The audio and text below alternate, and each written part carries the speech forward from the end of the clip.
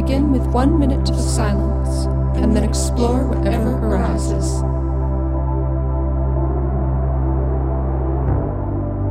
So please join us for this 1 minute of doing nothing.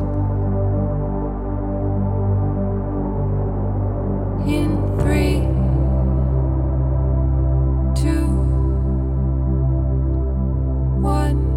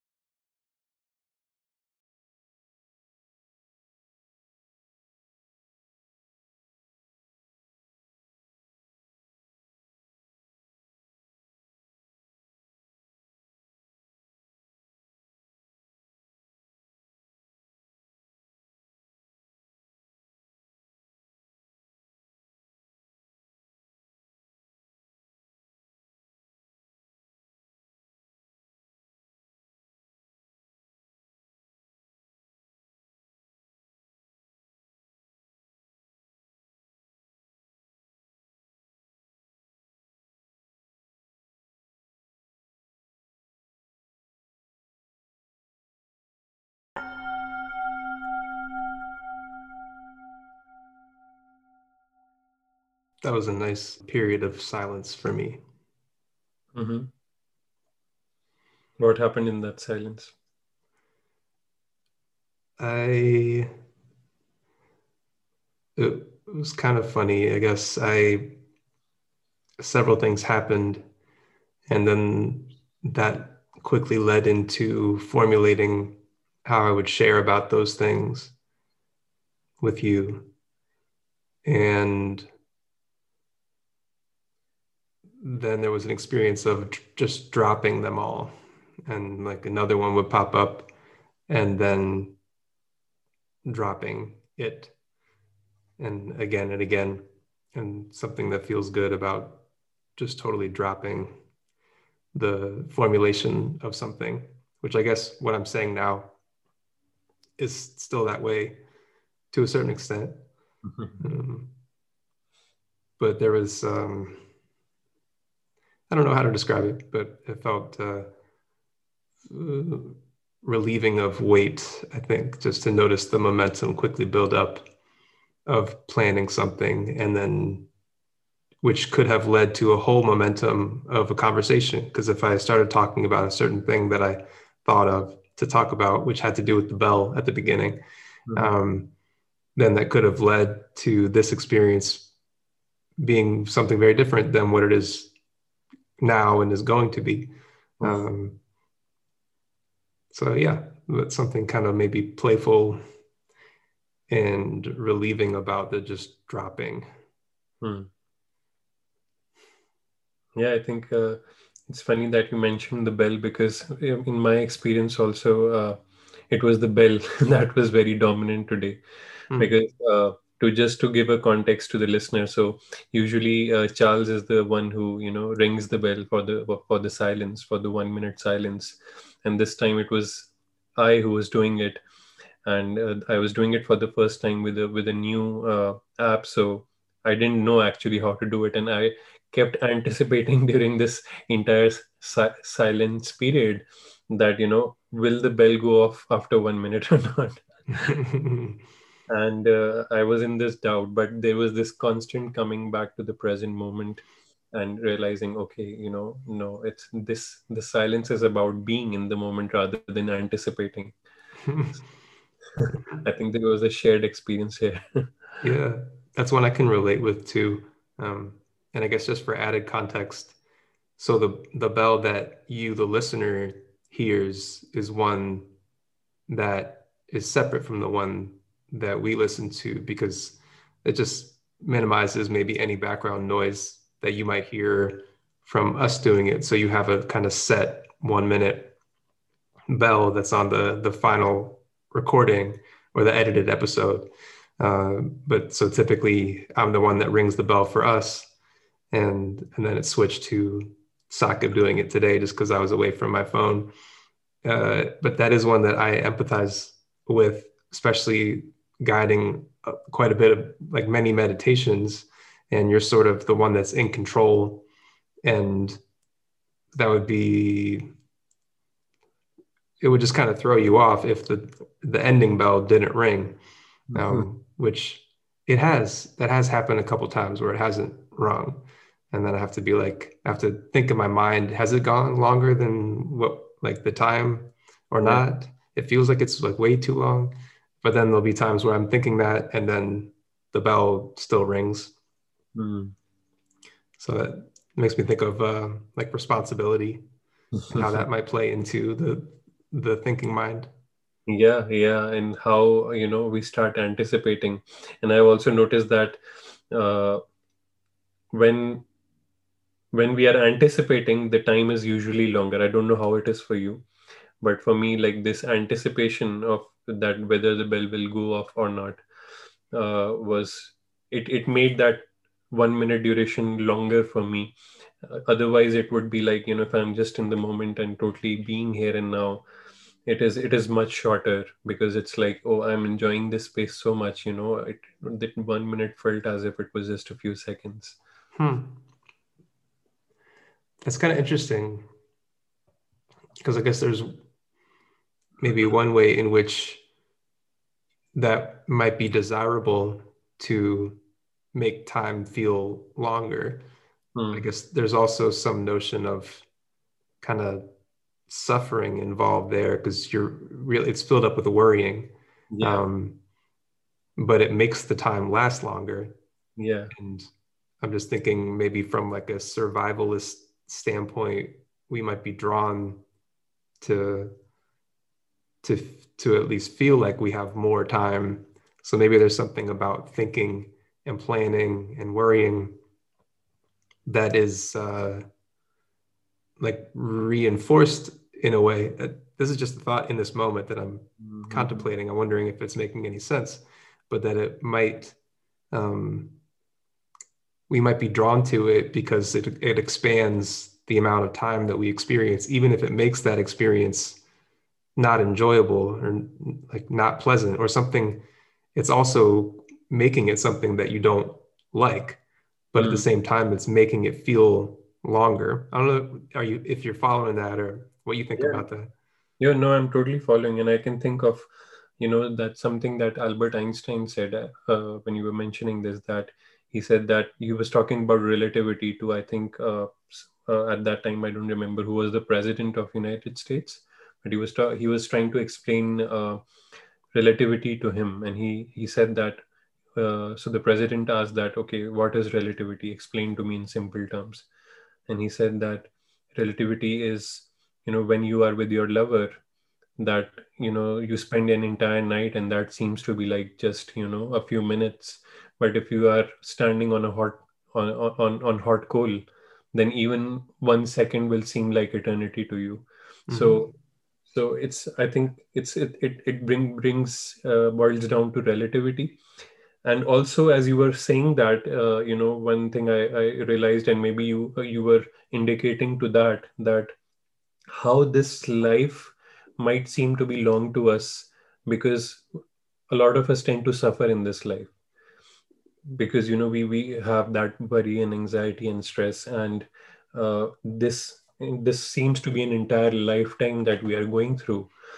But like the spiritual mystics have been saying since many ages, that it is just a moment, it is just a now. So maybe, for someone who is enlightened, or someone who has experienced that enlightenment, maybe they just experience this entire lifetime as a single moment, and then that relativity comes in. Maybe suffering increases our perception of time, and if we are not suffering, that maybe that reduces that, and maybe then it is just one single moment now.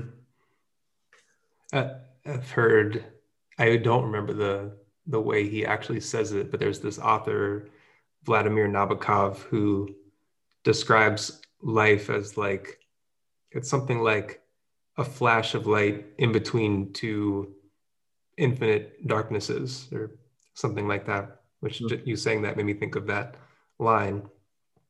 What do you think about the notion of being drawn to the hot coals, like as you said it in that example from Einstein, of us maybe on some level being drawn to that because it makes life feel longer, even though we're standing on hot coals the whole time, to have the experience of being like with a lover or something that makes time pass so quickly, maybe also makes you feel how fast life goes by. And so then, yeah, what do you think of us possibly being drawn to the hot coals to draw it out? Yeah. Like drawn to suffering. Yeah, maybe it's because you are absolutely right. Your question is very valid because we do have this fear of survival, and because maybe of this fear of survival, and because we fear death,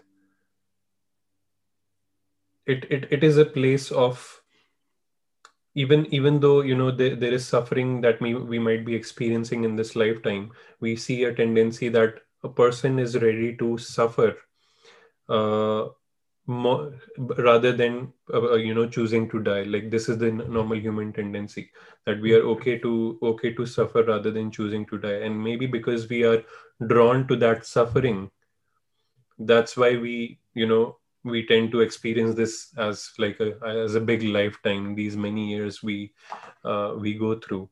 I'm not able to like put a finger to that exactly. However, it seems to be something which is like a concept that maybe this idea of death and survival has something to do with it. I'm not sure if you have a clarity on that. It's like a hazy concept in my mind. Yeah. Well, I was just thinking maybe to really accept life or to really live is to really embrace the reality of death. It makes me think of a line from Oscar Wilde, I think. It's to live is the rarest thing in the world. Most merely exist, that is all. It makes me think of another line. This is from Otto Rank, who is an existential psychologist, I think. And it goes something like, we reject the loan of life in order to avoid paying the debt of death. So maybe to accept the loan that we're given is also to accept the debt that we have to pay, but we have to pay it either way. But if we reject the loan, maybe we can delude ourselves or just not think about that debt that's somewhere in, like, it's making me think of getting some bill and like putting it in the trash, and then you get another one, or you just have it like filed away somewhere where you don't think about it. And maybe you're racking up late fees the whole time, but you just don't want to face it. And then maybe the longer time goes on, the more and more fees you get, and it makes it even scarier to face paying that thing off. So you just keep avoiding it, or maybe you go to another state or another country or whatever it might be, but it's all been building up behind the whole time. Which would make, it just makes me think of a basic dichotomy of facing life and living. And there's maybe a lot of pain and sadness associated with truly living, versus rejecting that loan and maybe feeling like you have a long time, and that death is more of a concept than a reality. It makes me curious. Have you had experiences in your life where you would feel that time was, running maybe faster for you in some, we have those spans of life. For example, if we ask someone, okay, how was this last 1 year of pandemic? and they would say that, and I feel that, oh, it was a long time, it's as if it's going on for eternity. But maybe someone has a different experience of that. I've seen different reactions of people in regards to this. So similarly, like what have can you clearly segregate those instances in your life where you would say that, okay, time was too fast for me, or maybe it slowed down?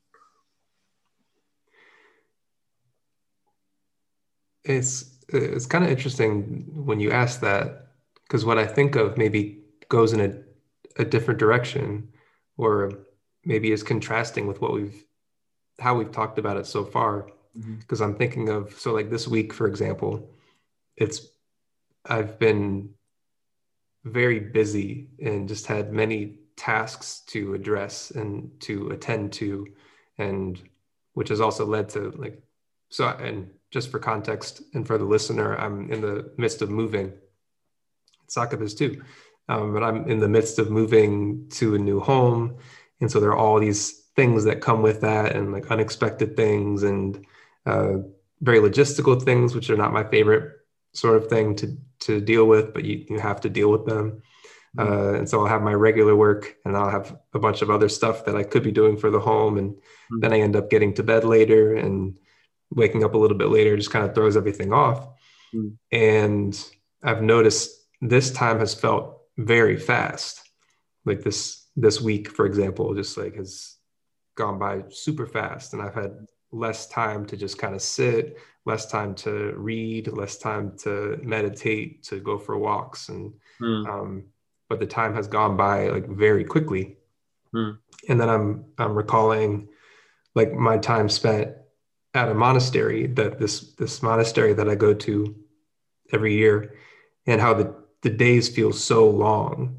And my time there feels so long. Even if it's just for a week, it might feel like a month. And one day feels like this sort of huge experience.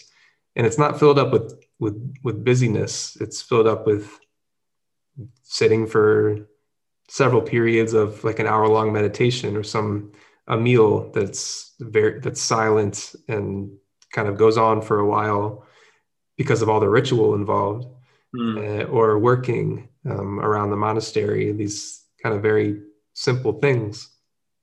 But my sense of time there is that it's very slow.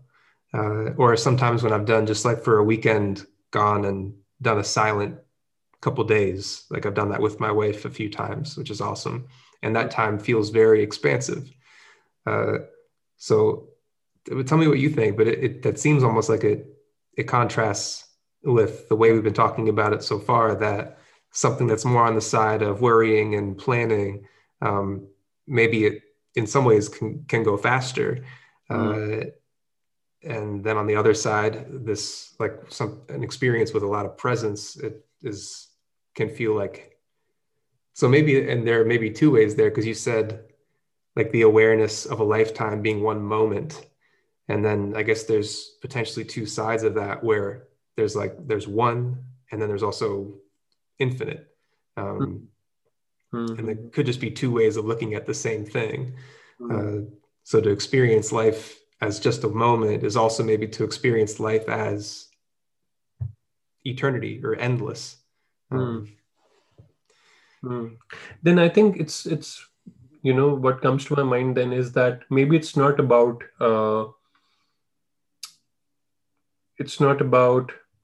like stress, anxiety, or suffering. Maybe it is more about awareness. How our awareness is in that moment. Like, let's say if we are very busy, as you mentioned that you are doing some work and you are preparing for your house, then time seems to fly by for you. But when you are there in the retreat, you are totally present, and although you are not suffering at that, I'm sure you're not suffering at that time, you're enjoying that time. Unless I'm in pain and during one of the meditations.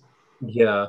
So at that time seems to slow down for you, so maybe it is then not about that, but it is about awareness somehow, that maybe if our awareness is not in the present, I don't know. I'm getting confused here because Yeah. it seems. What do you think the difference is there in the type of awareness? Because so one thing I'm thinking of is one is more task oriented. It's sort of there's more of a feeling of discrepancy between how things are right now and how Hmm, I want them to be. There's like a task to be done, and I'm feeling some desire to complete that task. hmm, And right now is not where I want to be hmm, versus this other thing where maybe there is something you're engaged in, but there's much less focus on getting the thing done or hmm, completing it or moving on to the next thing. hmm, There's hmm, more of a I'm engaged in this hmm, hmm, and that's it. hmm, hmm. What I feel is maybe it is, I don't know if that is true or not, but maybe when we are totally in the moment, then time maybe flies by, because when you are like busy with stuff, let's say you are working with stuff, but what's happening there is you are actually not worrying about the future. That's kind of a mindful practice for you, because let's say you have to buy stuff, you have to arrange stuff, you are moving, shifting things here from there. What's happening is you are working, but you are very much in the moment and working in the moment. I don't know how you see it, but this is how I'm able to see it. Maybe But that is the issue mm, because there is a way in which I might not be in the moment if I'm resisting what it is that I'm doing, or if I don't really want to be doing this, but I yeah. feel like I need to, got to do this tonight before dot dot dot, because there's that extra sort of narrative involved versus if I can just totally engage with what I'm doing Hmm. without that resistance, Hmm. So maybe how it'd be different. like did you feel that resistance while working for your house? It depends on what the things have been, but there definitely have been times when I've felt that resistance or like, okay, I got to set up this thing, so that means I have to do a call with customer service, and that's going to take a certain period of time. You got to answer all these questions. Probably there's going to be some issue that comes up, and Hmm. so that's all of my narrative resistance against what it is that I'm doing. Hmm. But then there are other things like I'm in the process of putting together some shelving, Hmm. and that's enjoyable. Hmm. I'm less like frustrated about getting to the end of it or resisting what it is that I'm doing. So it depends, I think, on the thing I'm engaged in. Do you feel that the resistance, where there is resistance, the time seems to be longer? So let's say you are, on calls and you are, there is this wait list on the call and this, automatic voice is speaking to you. At that time, there is the resistance to doing that. And at the same time, do you feel that, maybe this call is for long duration and when will this Yes. person pick up the phone, for example? Hmm. So maybe it is then a mixed, it's not about, it's like a mixture of events that is happening here. So let's say you are working for your house, so there are moments of resistance, but there are also moments of maybe just being in the moment and doing the work. And then on the retreat as well, you see that there are moments when you are totally into meditation, enjoying the moment, but there are moments where you are experiencing maybe pain in your body sitting in meditation. So it's like a, it's then not about like labeling the entire meditation retreat as something blissful and this housework as suffering, but maybe it's mixture of those events. And even during these times, it just depends upon how much resistance we have towards doing something that maybe changes that time duration uh, in our mind. Mm-hmm. So how do you deal with the resistance? How do you deal with the resistance when you feel it? I don't do it. Mostly, I don't do it.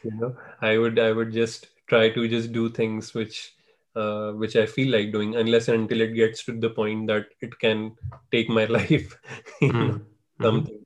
So, for example, like doing the taxes or doing uh, anything, like, just for example, shifting stuff from here and there, now that I've moved to this new place. So, what I do is when I have to do it, ultimately, then when there is no choice, then I will ask this question to myself, that why am I doing this? And that question usually leads me to realizing that how important that task is. So, for example, if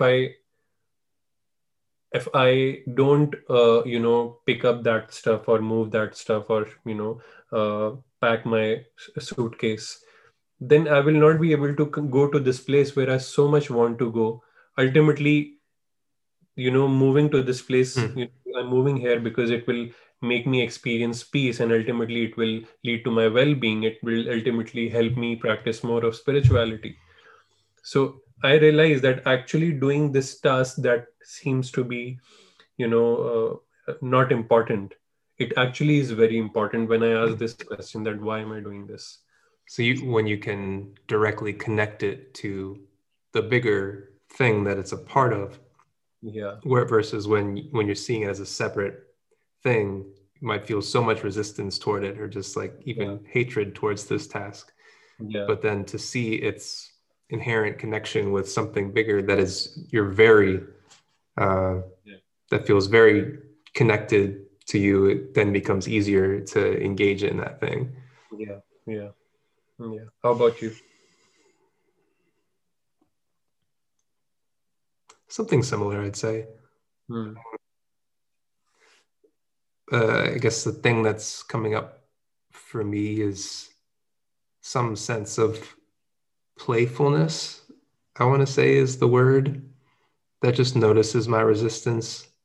And then I guess I have two options, which is this something that I've decided to do, or that I want to do ultimately, or am going to do?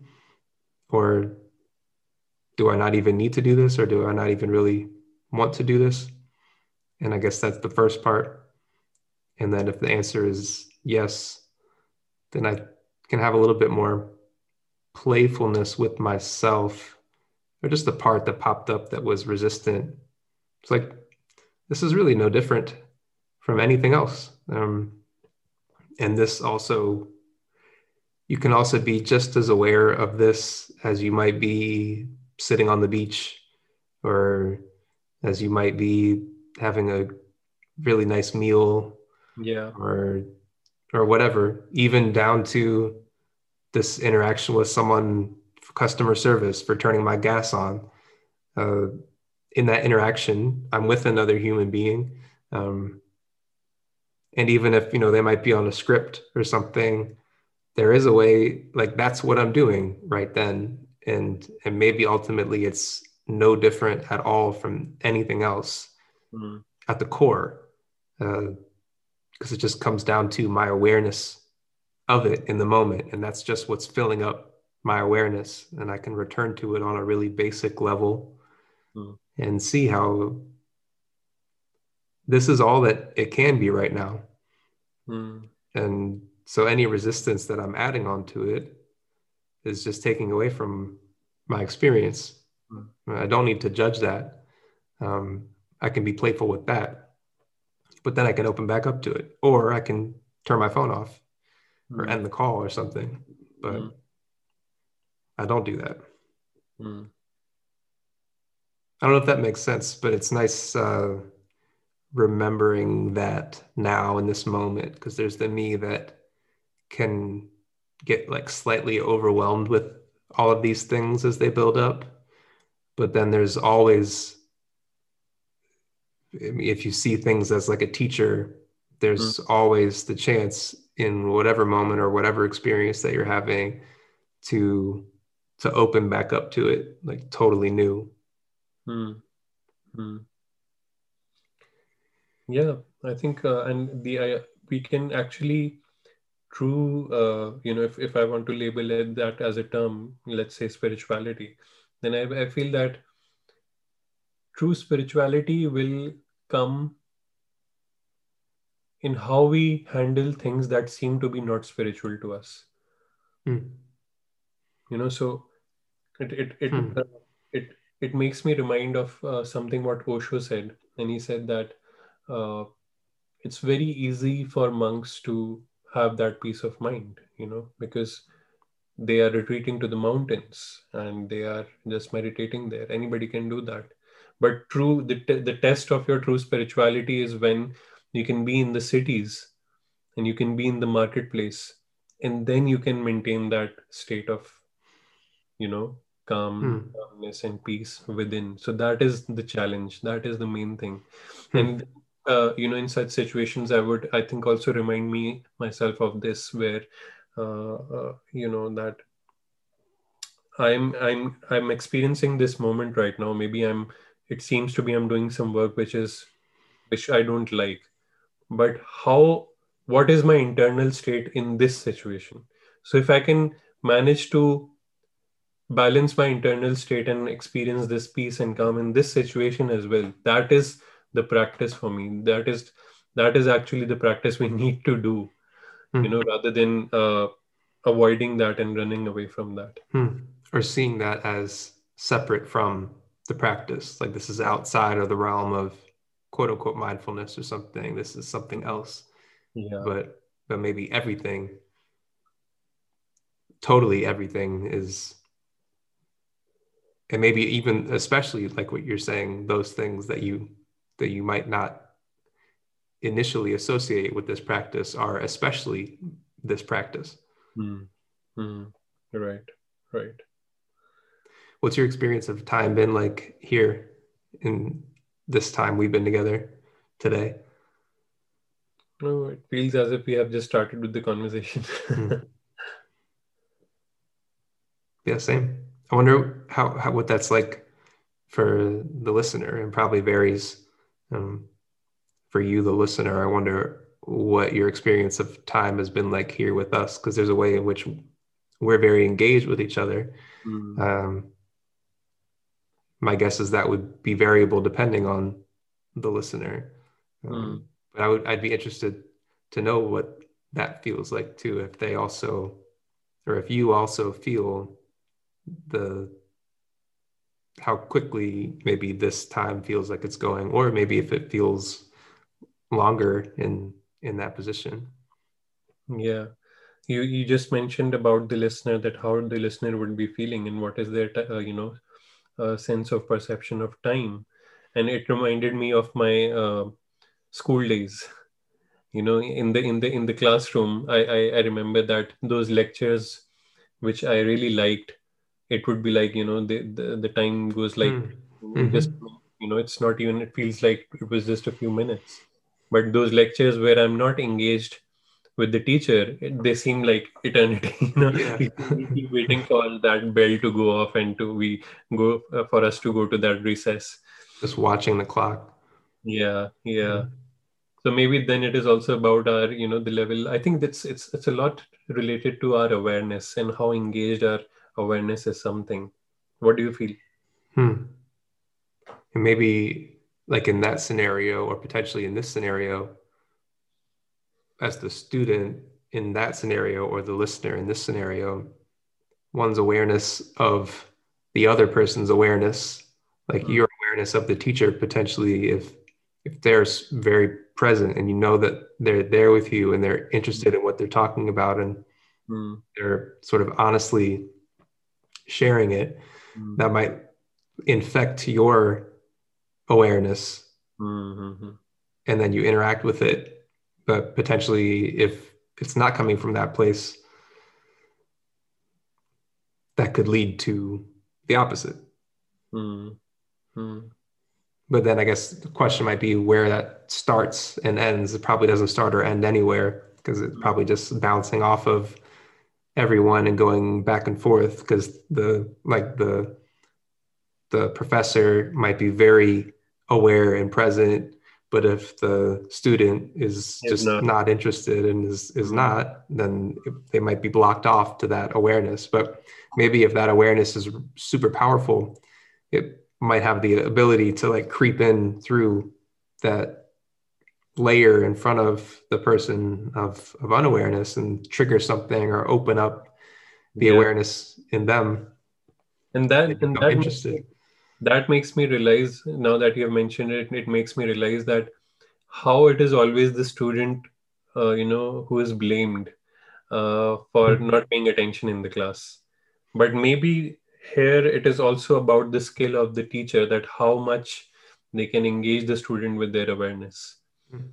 Maybe it is more about that, because I do remember times where I would have no interest in the class, and that would be very much proportional to how the teacher is feeling, this awareness being enmeshed, as you said.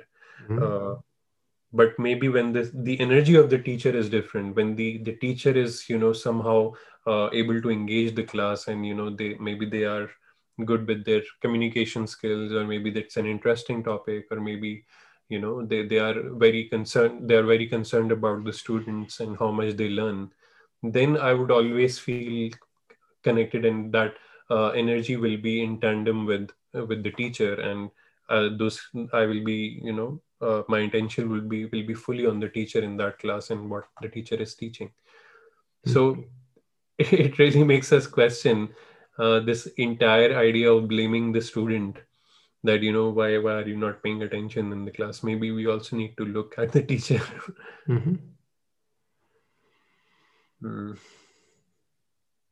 How has your experience been regarding the student-teacher relationship?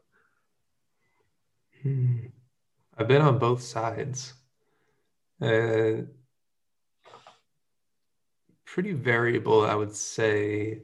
So I think up to a certain point, there was just too much blockage coming from me that even the most powerful awareness probably wouldn't have gotten through, because I just wasn't interested, or just wasn't going to be listening.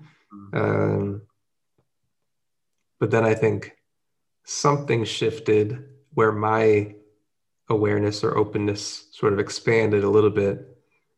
And then there were a few that were able to infect my own, or like excite my own. There was also, I think, quite a bit of the layers of protection had to do with my own anxiety, which would limit any sort of participation or engagement in class.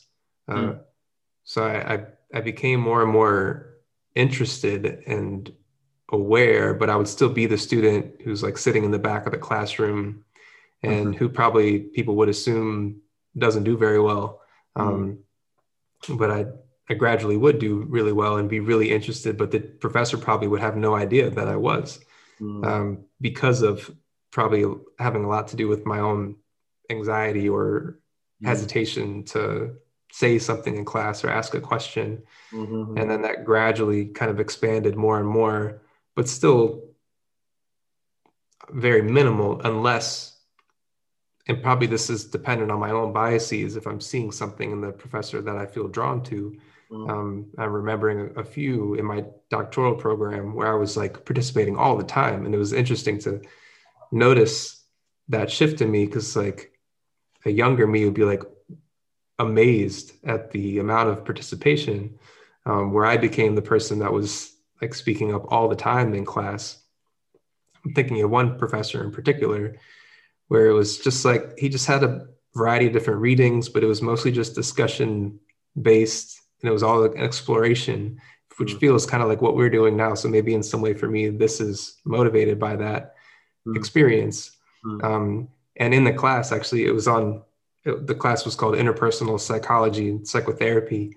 And we covered one topic called beneficial uncertainty, and which is, it's like a space where it's okay to be uncertain, which I think is relieving of a lot of maybe a feeling of anxiety about there being a right or wrong, or a right or wrong, essentially. But to create a space where it's beneficial and safe to be in that uncertainty, can really unlock, or at least for me in that case, it just unlocked so much of my like curiosity and interest that had just been kind of bubbling within me over time, and then was allowed to explode, and which I think has happened in a variety of different ways, and is very much so what's happening here with you. Because in my life, I'm known as a very quiet person, but then if I'm with someone like you, and then or there could just be different people that I might come across, and then I'm just like talking so much, which is really interesting to notice. But there's been that, I guess, that part that has been opened up, and now latches onto any other players who are also playing in that way and gets very excited. And can you put the finger to that specific thing that maybe caused that shift or causes that shift? Like, you mentioned that maybe in school days, there was a hesitation, but that hesitation went away when you were in college and you were engaging with this professor. So what is that specific thing for you that causes that shift?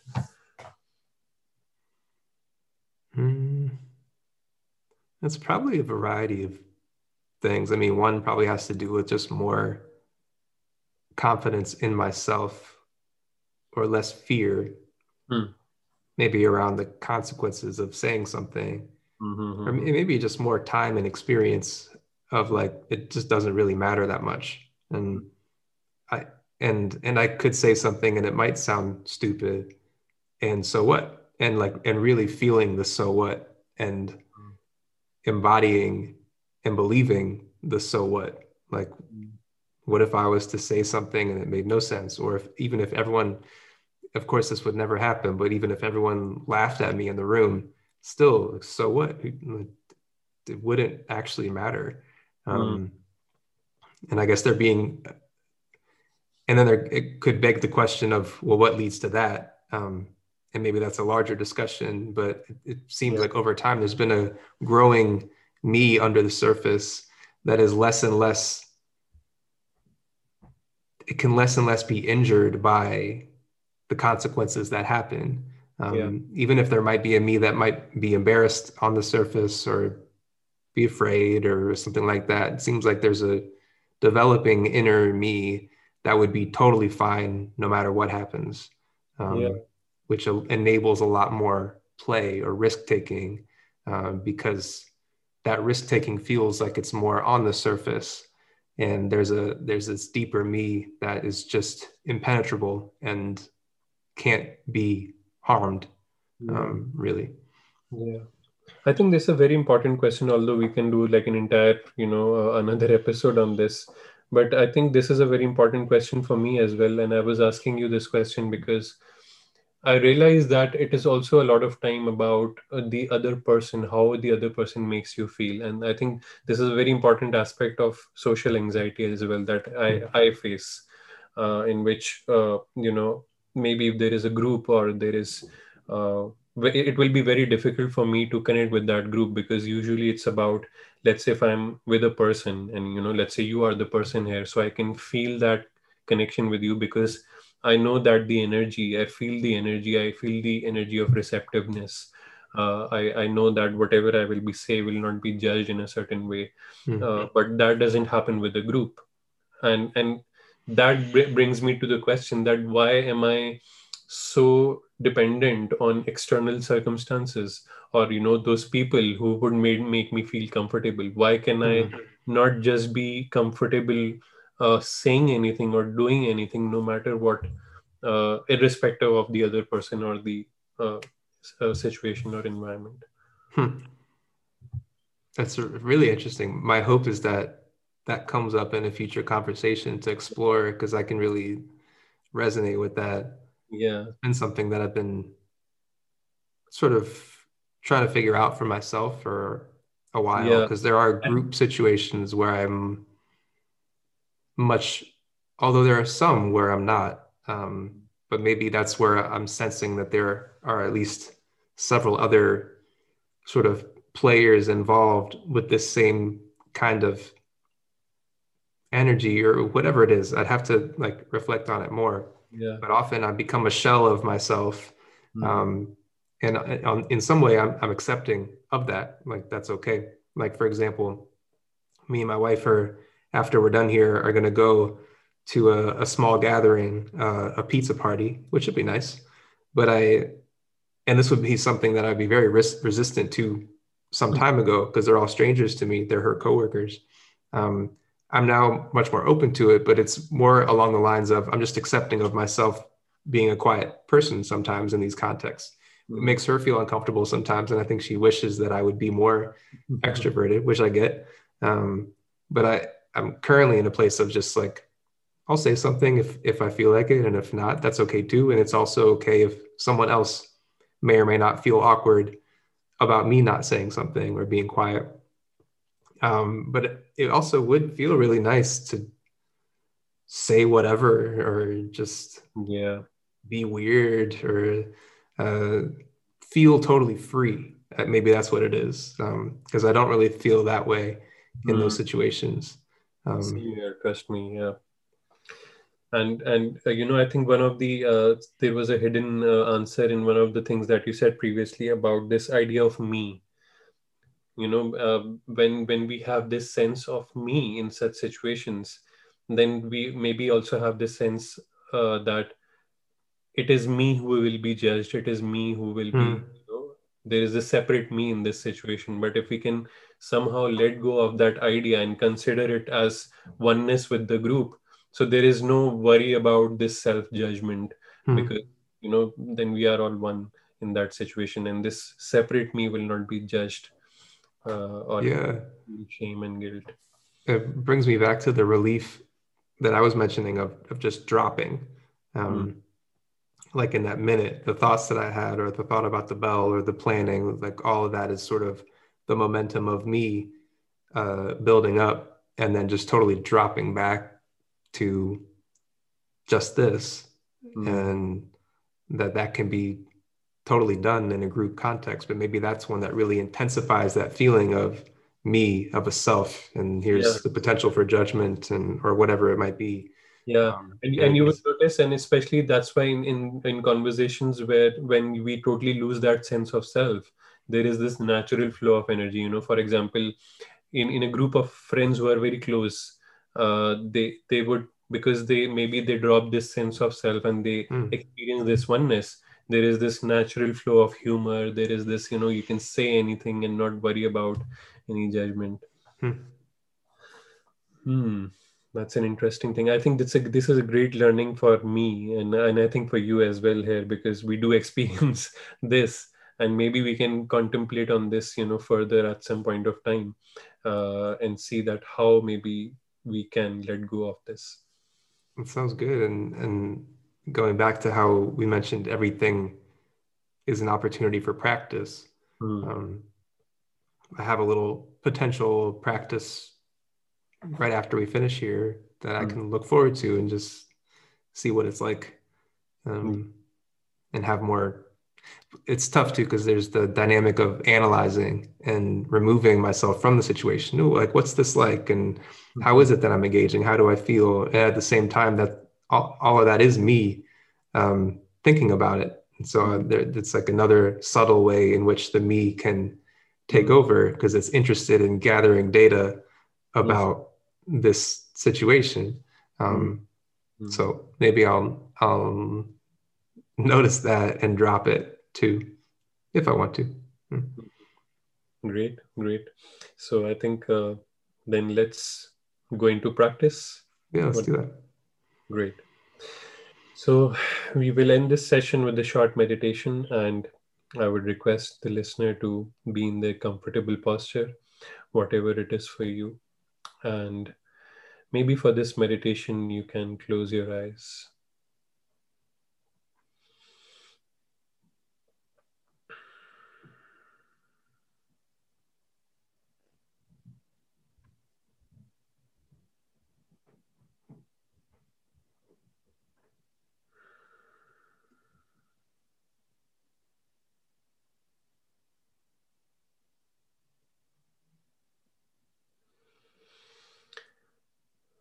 And then you can gradually bring your awareness to your breath.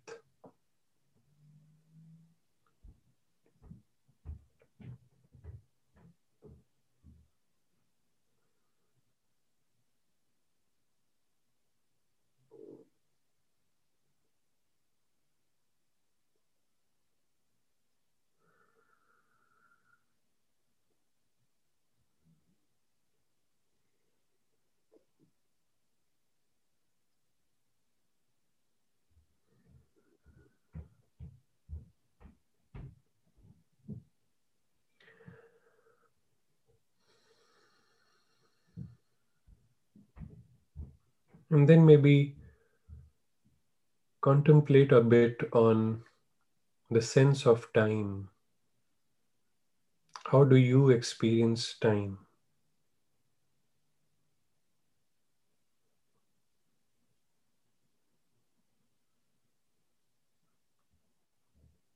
Maybe if you can segregate those durations, those seasons in your life, those different parts of your life where you experienced time moving in a certain way.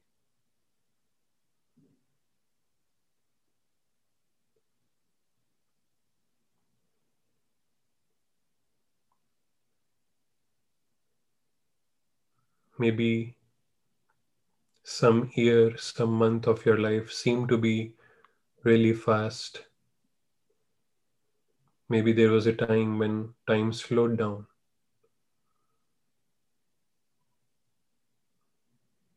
What is that for you?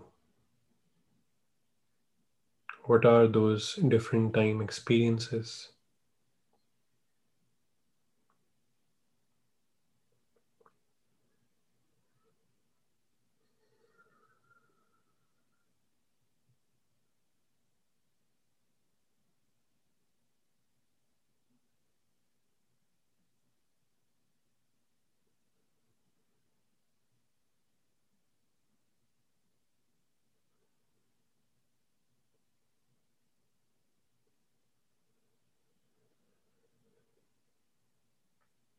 And maybe also contemplate on what made that different. What is that factor that made time relative, that made time run fast or slow?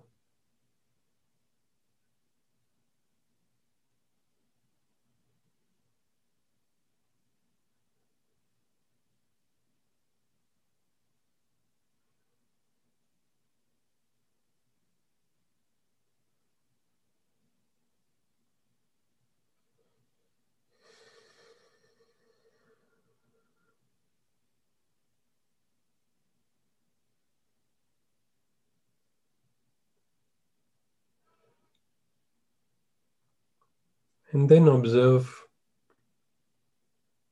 how are you experiencing time now in this very moment?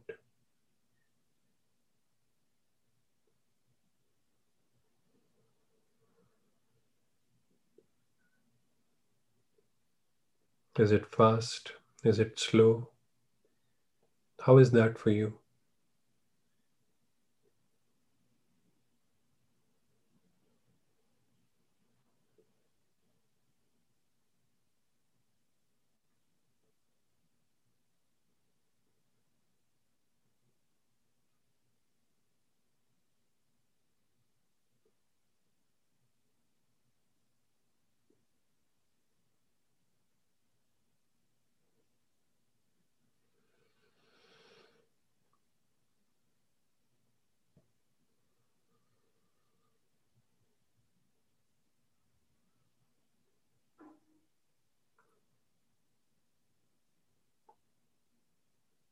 And then gradually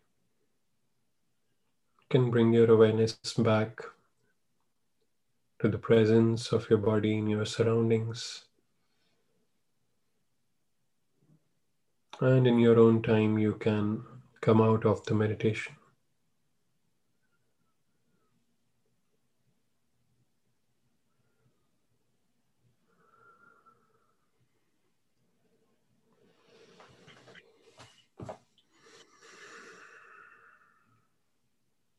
Thanks for that. Thank you. Thanks, everyone. See you again soon. See you. Thank you for joining us in the What Is Now experience. We hope that you liked the episode. If there were any insights or ideas arising for you as you were listening to our conversation, then you can share those ideas through your comments. We would love to know. Stay tuned for the next episode. Namaste.